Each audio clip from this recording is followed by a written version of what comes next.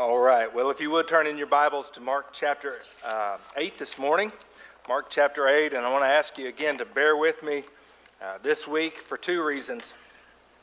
One is I had an oral surgery this week, and I have a mouthful of stitches, a little bit of swelling, and I know you're not supposed to call attention to that, but listen, I don't know how I normally sound, but I'm a little self-conscious that I sound like Daffy Duck.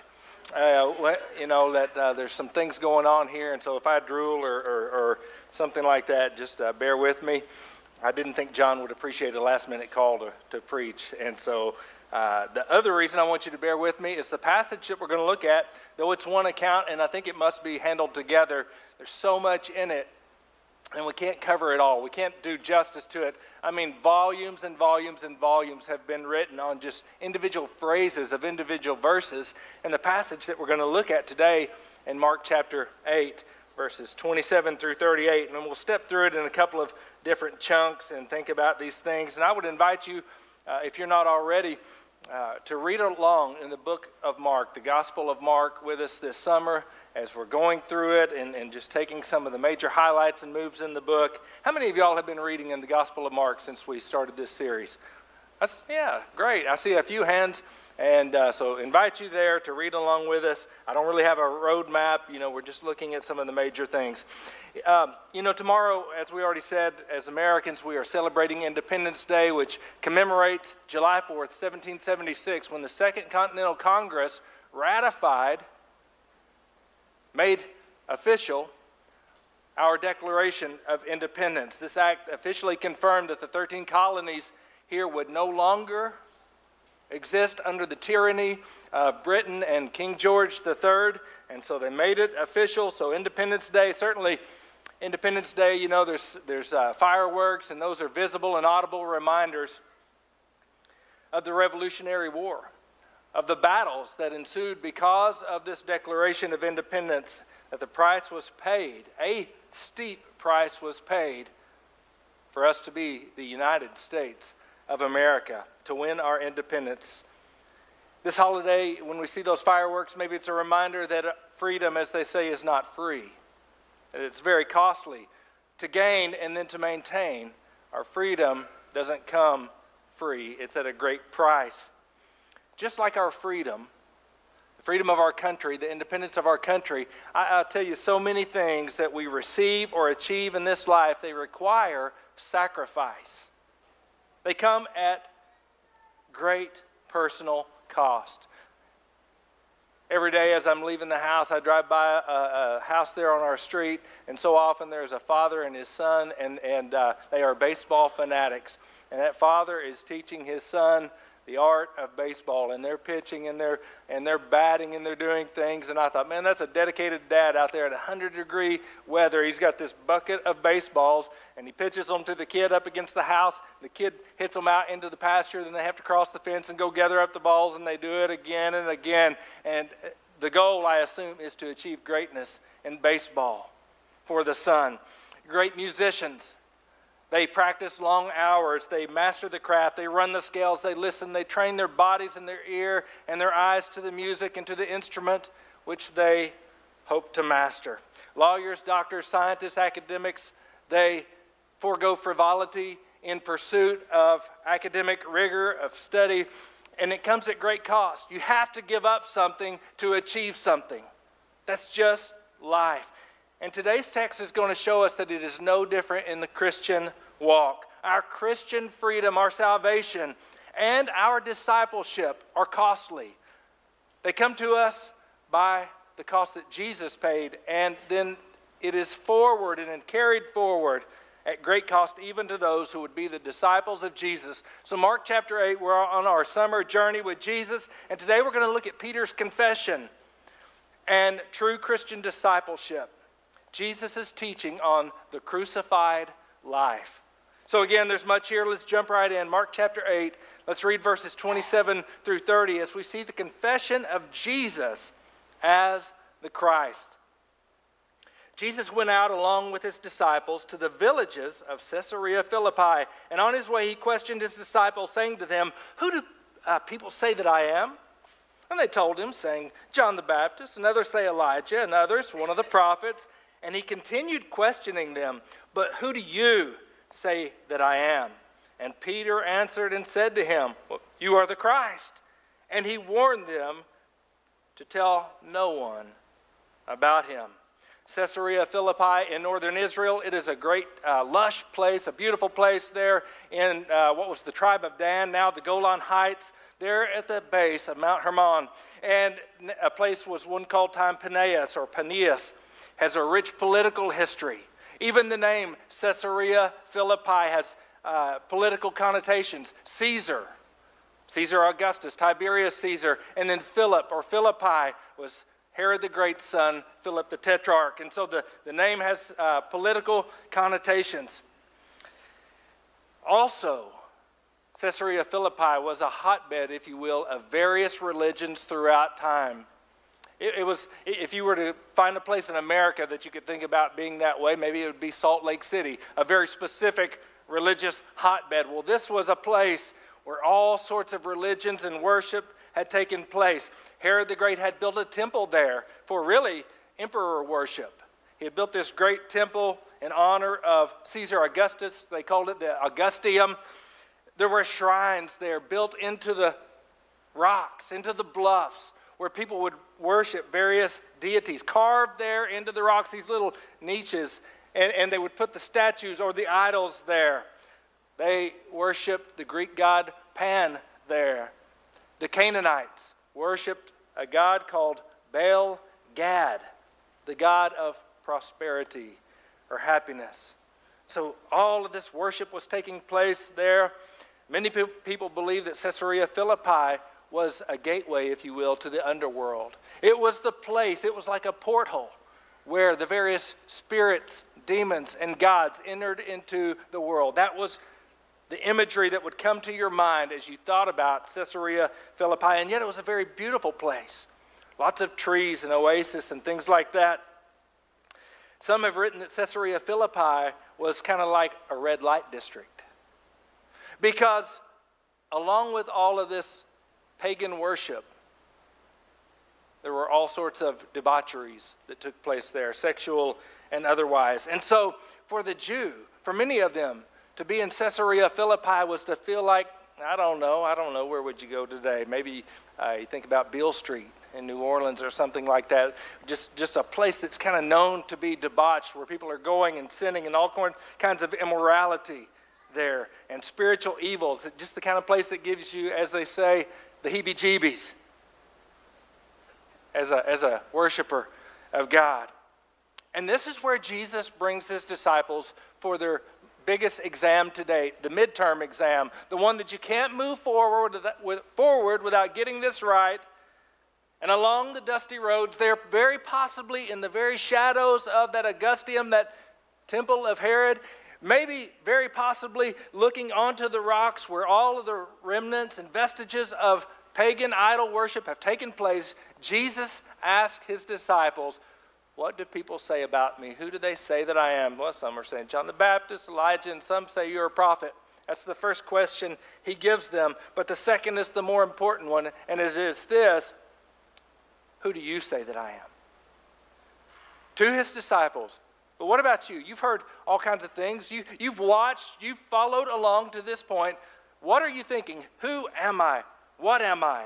Who do you say that I am? And I would say to you today that there is not a more important question in all the world for you and for me and for anyone than this: who do you say that Jesus is?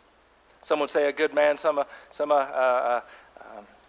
crusader for justice and all of this. Who do you say that Jesus is?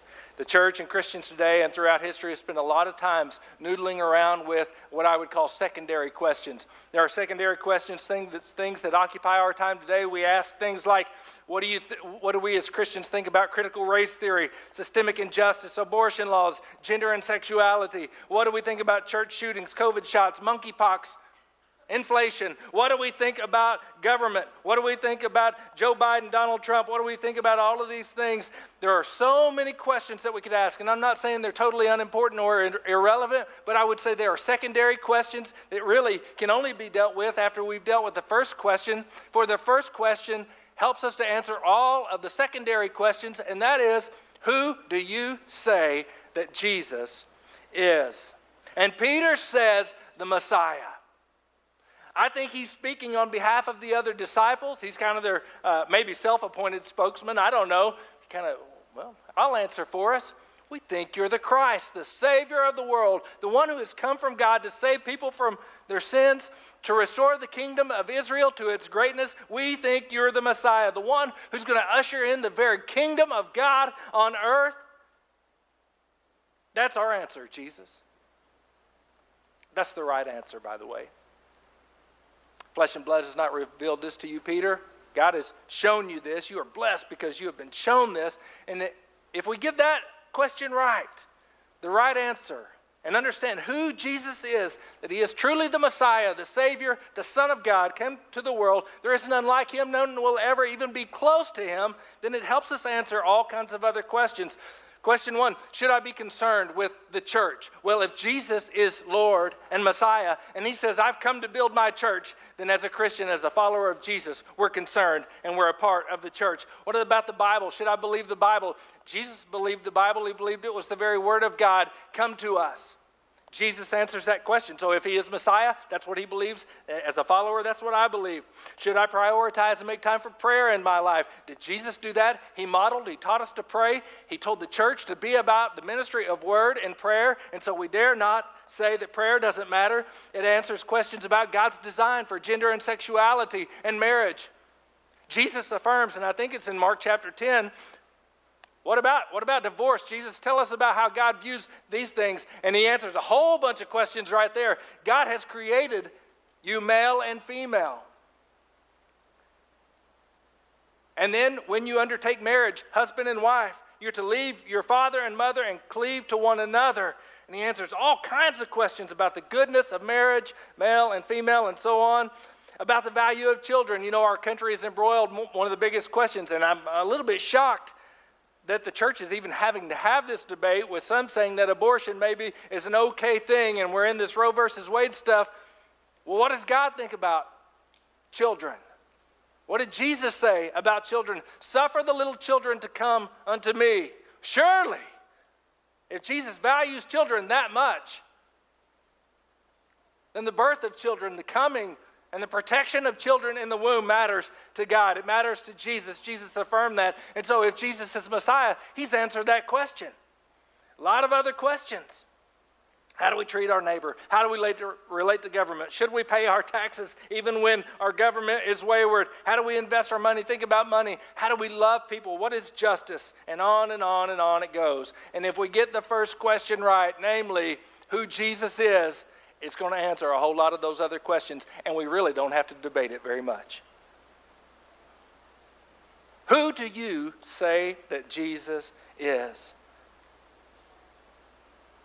Peter got it right. Have you gotten that right? Have you answered that first fundamental question? It really is the portal into Christianity. For if you only believe that Jesus was a philosopher or a good teacher or a guy in history who made a splash for a little while, but he was just a man like us, he really is not any more important or any more wise than any other philosopher or teacher or revolutionary, then you fail the midterm exam and we can't go on in the course any further with you. Who do you say that Jesus is? And so Peter says, you're the Christ. You're the Savior. And he says, you got that right, Peter. And now I'm going to reveal to you what the Messianic ministry is. There is this little thing, especially in the Gospel of Mark, called the Messianic secret. We even see it here. And it's people getting a glimpse of who Jesus is. And then all of a sudden, instead of him saying, now go out and tell everybody, he says, no, don't tell anybody. It's kind of an odd thing, and I won't go too far into that. But one of the things is, I think that Jesus doesn't want misunderstandings about the Messianic ministry to begin to proliferate. Once people understand he's the Messiah, there's something else they need to understand, namely what the Messianic or the Messiah's ministry entails. And now that is what Jesus is going to teach Peter and us about. Because it's not going to be what they thought, this great political leader who's going to take the reins from Herod or whatever.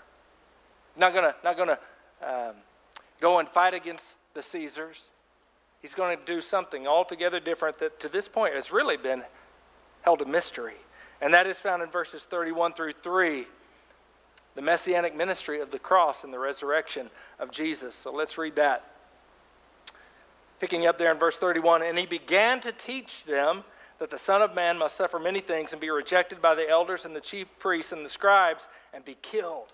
And after 3 days rise from the dead, and he was stating the matter plainly. And Peter took him aside and began to rebuke him, but turning around and seeing his disciples, he rebuked Peter, and he said, "Get behind me, Satan, for you are not setting your mind on God's purposes, but on man's."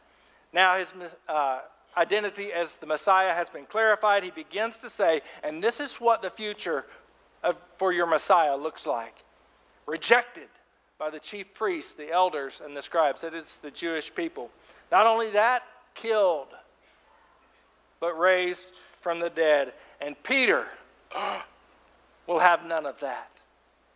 That doesn't fit his paradigm or what he's thinking the Messiah is going to do or supposed to do. It doesn't sit well with Peter. So the same guy that has basically just said, "You're the Christ, you're the Savior, you are the Son of God," he pulls the Son of God by the arm and says, "Let me tell you something, son. We're not listening to that. You're not going to do that. We're going to protect you. We're going to maintain your safety," and all of that. He rebukes Jesus. And Jesus turns to all of his disciples, and he rebukes Peter right back. Maybe one of the harshest rebukes you could think about for a person who wants to be a follower of God or is to call them Satan. And he calls Peter Satan. And he says, "You don't have in mind the things of God, but instead the things of this world or the things of man." You know what? We want to say, "Yeah, Peter, what kind of idiot do you have to be to just call this guy the Savior and then rebuke him?" And yet, it's a reminder that our instinct for self-preservation runs so deep. We want to preserve our safety and our well-being and our reputation and our place at the table in this world and our prosperity. This was a prosperity worship place, by the way, Caesarea Philippi. Baal Gad was all about personally prospering in this world.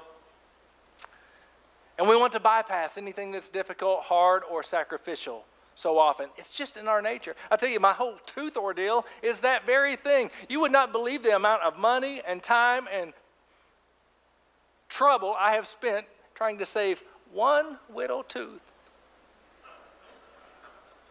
And it's in the back. I know I can do without it because I don't have one on this side in the same place. But I was like, I really want to keep that thing if I can. Self-preservation. Self-preservation. It is an instinct that is in us. And when Jesus announces that the future looks like a cross and a death and being hated by my very own people, then Peter is recoiling at that. But I ask you this. We're on this side of the cross. We know a little bit more than Peter understood at that point. Without the cross, where would we be? Without Jesus going to the cross and paying for the sins of the world, taking the punishment and the wrath of God on our behalf, where would we be beyond this life? If Jesus had not redeemed us from the enslavement to sin, where would we be? Had he not paid the ransom hanging over our head for our former allegiances to the prince of this world, where would we be? And ultimately, even if Jesus brought about a temporal kingdom that made life cushy and easy and fun and pleasurable in this life, but did nothing about death, where would we be? They didn't understand that. But the fact is that Peter's instinct towards self-preservation and to keep Jesus from the cross was a threat to thwart the very thing that Jesus came to do. And so Jesus shows them, begins to teach them, though they don't get it all at once, that the Messianic ministry is more than just temporal prosperity. It has eternal significance beyond this life. Things in the spiritual realm that are seen. And so the last thing we're going to look at today in verses 34 through 38 is now Jesus' insistence on the crucified life as the way of the Christian. Let's look at verses 34 through 8. And he summoned the crowd together with his disciples and said to them, "If anyone wants to come after me, he must deny himself, take up his cross, and follow me. For whoever wants to save his life will lose it, but whoever loses his life for my sake and the gospel's will save it. For what does it benefit a person to gain the whole world and to forfeit his soul? For what could a person give in exchange for his soul? For whoever is ashamed of me and my words in this adulterous and sinful generation, the Son of Man will also be ashamed of him when he comes in the glory of his Father and with his holy angels." This is the essence of true biblical Christianity, though it's not maybe 21st century popular American Christianity. This talk about picking up our own cross and following Jesus, denying ourselves. Hear it from the very words and the lips of Jesus. This is not me. This is uncomfortable to me to hear. But there's something that we need to hear here. If anyone would follow me, if you're going to walk on this path that I'm walking on, if you're going to be a part of this thing, hey, Peter, hey, he's looking at all of his disciples, not just Peter at this point. He says, you got to pick up your cross, your death instrument. Deny yourself of your pleasures and freedom and security and comfort, and follow me. Mere religion is not what you need. I think that sometimes we, even as Christians, think about, people need religion. They need a comfort. They need just a group of people where we can come and pray and have good thoughts and have donuts and all of that. People need more than that.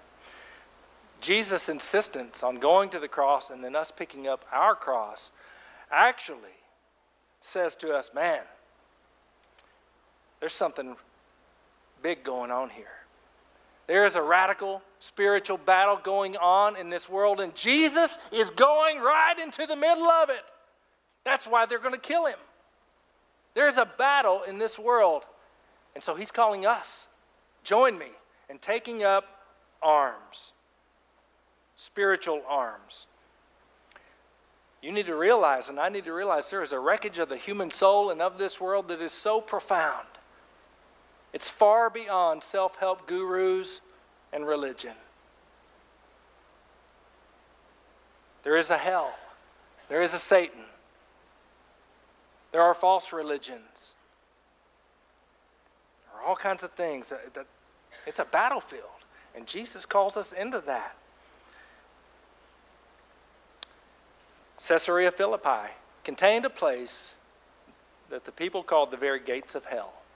And so if you go over to Matthew, and in the parallel passage where Jesus says to Peter after this confession, talks about building the church, and he says what? And the gates of hell will not prevail against you. I'm calling you as my followers to do what I'm doing, to take up arms against the very gates of hell, to storm the gates of hell. We're not very comfortable going into dark places and uncomfortable things and saying and speaking words of God to people that don't want to hear it. And that's the very kind of thing Jesus is calling these people into. He's calling us into. And it requires personal sacrifice and commitment and dying to self. It's been pretty easy to be a Christian in America for quite a while, because most people seem to vaguely believe like we have. But we're pretty much to a point where it's going to begin to cost. If you are going to speak the truth. Man, sometimes people just get offended by the very fact that you say to them something about sin. You're judging them or you're doing whatever, and they're not going to like it. They need it. They need to hear it. But many will not like it. And they'll defriend you, and they'll cuss you, and they'll say all sorts of things about you. Might try to get you fired from your workplace or whatever. And we have to ask this question. So I'm grappling here with this idea of what is Jesus calling us to? What's he even talking about? Deny yourself. Is he saying I shouldn't have that extra donut? Do I not need that 6 cup of coffee? Is that what we're talking about here, Jesus? Deny myself of just some of the whipped cream and cherries in life? I don't think that's what he's talking about. it is our orientation to the world. Are we willing to be mocked, laughed at, defriended?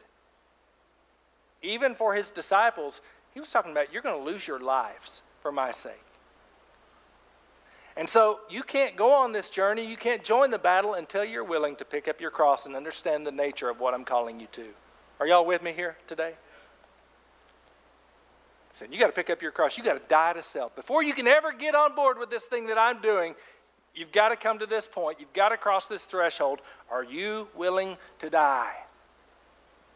In 1,000 ways.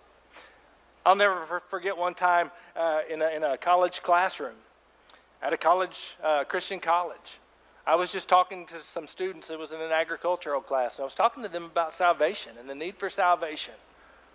I thought if ever there was a place where this message would be received, and I had some students who came to me afterwards, and here's what they said to me basically. I'm paraphrasing, but this is pretty close.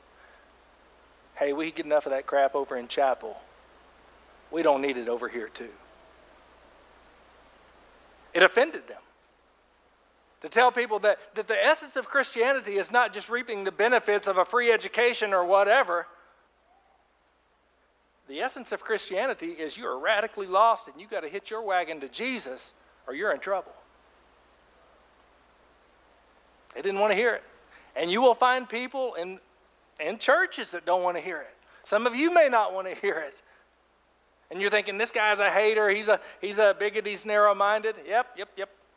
Now, I'm a lover, but I am pretty narrow-minded because I think there's a narrow way that leads to life. And Jesus opened it, but I'll tell you this, I'm just glad there is a way. I'm glad he made a way. And I want to help people find that way. But it is narrow. It is narrow. And so Jesus says, deny yourself. Take up your cross, and then you can follow me. When you've died to self. When you realize Jesus is not a prosperity preacher. Actually, he is.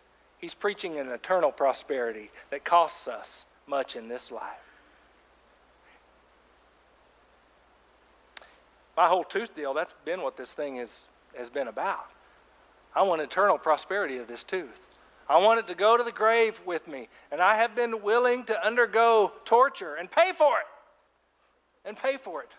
I will say the dentist tricked me. I had no idea what I was getting into this week. He tricked me. But Jesus says, I'm not going to trick any of you. The cost of eternal life and leading people there in the short run is going to be great. The cost is great. It's going to cost you. It's going to be painful at times.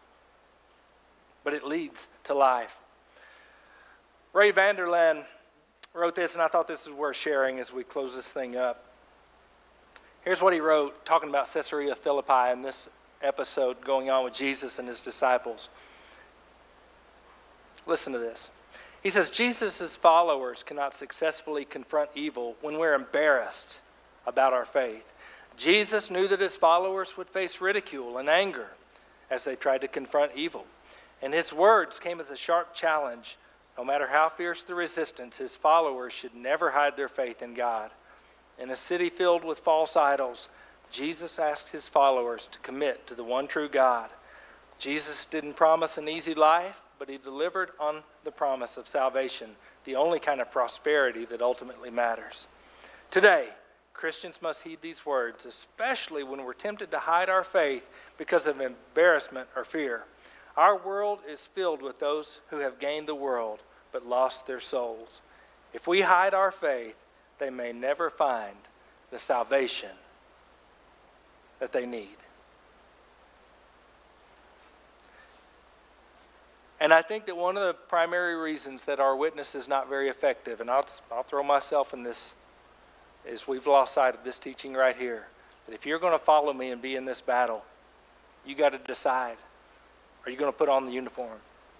Are you going to pick up arms? Are you going to lay down your temporal comforts and join the effort? But listen, there's something that we could miss very easily here, but we need to see it. That the crucified life is the one that leads to resurrection.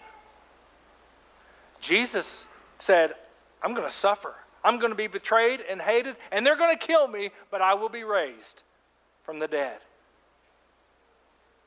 to eternal life. And he says that for us. If you would lose your life, actually you'll find it. But if you're so consumed with maintaining your temporal comfort, you'll actually end up losing your life. For what does it profit? And I think this is a question we need to close on today. What does it ultimately profit you if you don't go the way of Jesus? You gain everything that this world can give you, and you lose your eternal soul. Is that a wise move? No, it's not. And so, the way to life is the way of the cross. It's to come to Jesus, to lose our life for his sake and for the sake of the gospel. And what will look like a tragic waste to the world, a wasted life. Oh man, that guy's become some kind of religious nut. Oh, that lady, she had so much potential in this company, but she had to go and start talking about this Jesus stuff. Man, that person, I thought they were my friend, but they're calling my lifestyle a way of sin. That's the kind of things that will happen to us. But for me, I'd rather have eternity. I'd rather have life, and life abundant that comes with Jesus. Back in 1776, this was the difficult decision for the colonists, for the citizens of this place. Do we maintain our allegiance to George and to Britain and endure the tyranny but maintain our comfort? Or do we strike out on our own and pay the high cost that will come with freedom in this nation? And they knew. There's a reason that many people shrunk back, because they knew it would mean the losing of homes, the pillaging, the loss of sons, daughters, lands, titles, and positions. They knew it. But for them, ultimately, it was worth the cost. How about you? How about you? Are you willing to forgo this world's comforts and pleasures for a season? To be hated by some, to be faithful to the cause of Christ. Are you willing to do that? It's the only wise investment choice you can make. Today, I just want to invite you, man, trust Jesus. Pick up your cross. Set your face like flint, like Jesus did, to walk down the road that God has for you. Bear the cost, but always looking for the eternal glory that is ours when he comes in glory with his angels. Would you bow with me today? Just want to have a time of invitation and response for you to deal with this question. Who do you say that Jesus is? Has God revealed to you that he is the Savior of the world, the Son of God who has come to usher in the eternal kingdom of God? If he has, trust him. Take up your cross and follow him. You got to wear the colors. You got to put on the uniform. There are no secret agents in the kingdom. Profess Christ. You need to profess Christ as your Lord. And you do that primarily through believer's baptism. You come and you let the world know. It's public. You let the world know that you're trusting Jesus, that you belong to him, that you're dying to self in the belief and the hopes of eternal life and resurrection. If that's you here today, would you just commit to the Lord to make that known? That you're committing to Jesus and his way, and to be baptized, to become a follower openly of Jesus Christ. Who do you say that he is? Maybe you're struggling with some things that you know are not fitting of the kingdom of God. Maybe you're embroiled in some lifestyle of sin or something is plaguing you, I would ask you this question. Who is Jesus? Who do you say that he is? Is he your Lord? Be willing to lay it down. Lay it down. Offer it to him. Pick up your cross. Walk the path of righteousness. If you're here today and you've been kind of a secret agent Christian, people in your workplace, in your family, in your neighborhood, they really don't know you're a Christian because you've never said anything. But you know they need Christ. Would you commit yourself to just being a public Christian, to being a witness, to praying, and when the opportunity comes, to speak boldly but lovingly? We're not here to condemn and to hate, but to tell people about the life in Jesus. Would you commit yourself to that today? Father, do a work in us so that you might use us to do a work in this country and in our neighborhoods and in our workplaces to bring about revival, to bring about salvation, to bring about a change towards the kingdom of Christ. I pray for a boldness, a courage, and a willingness to follow you in whatever the path that you're leading us in, wherever it might lead, whatever it might cost. Lord, we count the cost. We recognize you say there is a cost. And by faith we trust you and walk down this road. And help us always, Lord, to keep our minds and our spiritual eyes on the resurrected and ascended Christ, who overcame death and the grave and will lead us into eternity. We go out from this place, Lord, hopeful, knowing that whatever befalls us, when we belong to you, we are eternally yours. So fill us with hope and joy as we leave this place today. We pray all of these things in Jesus' name. Amen.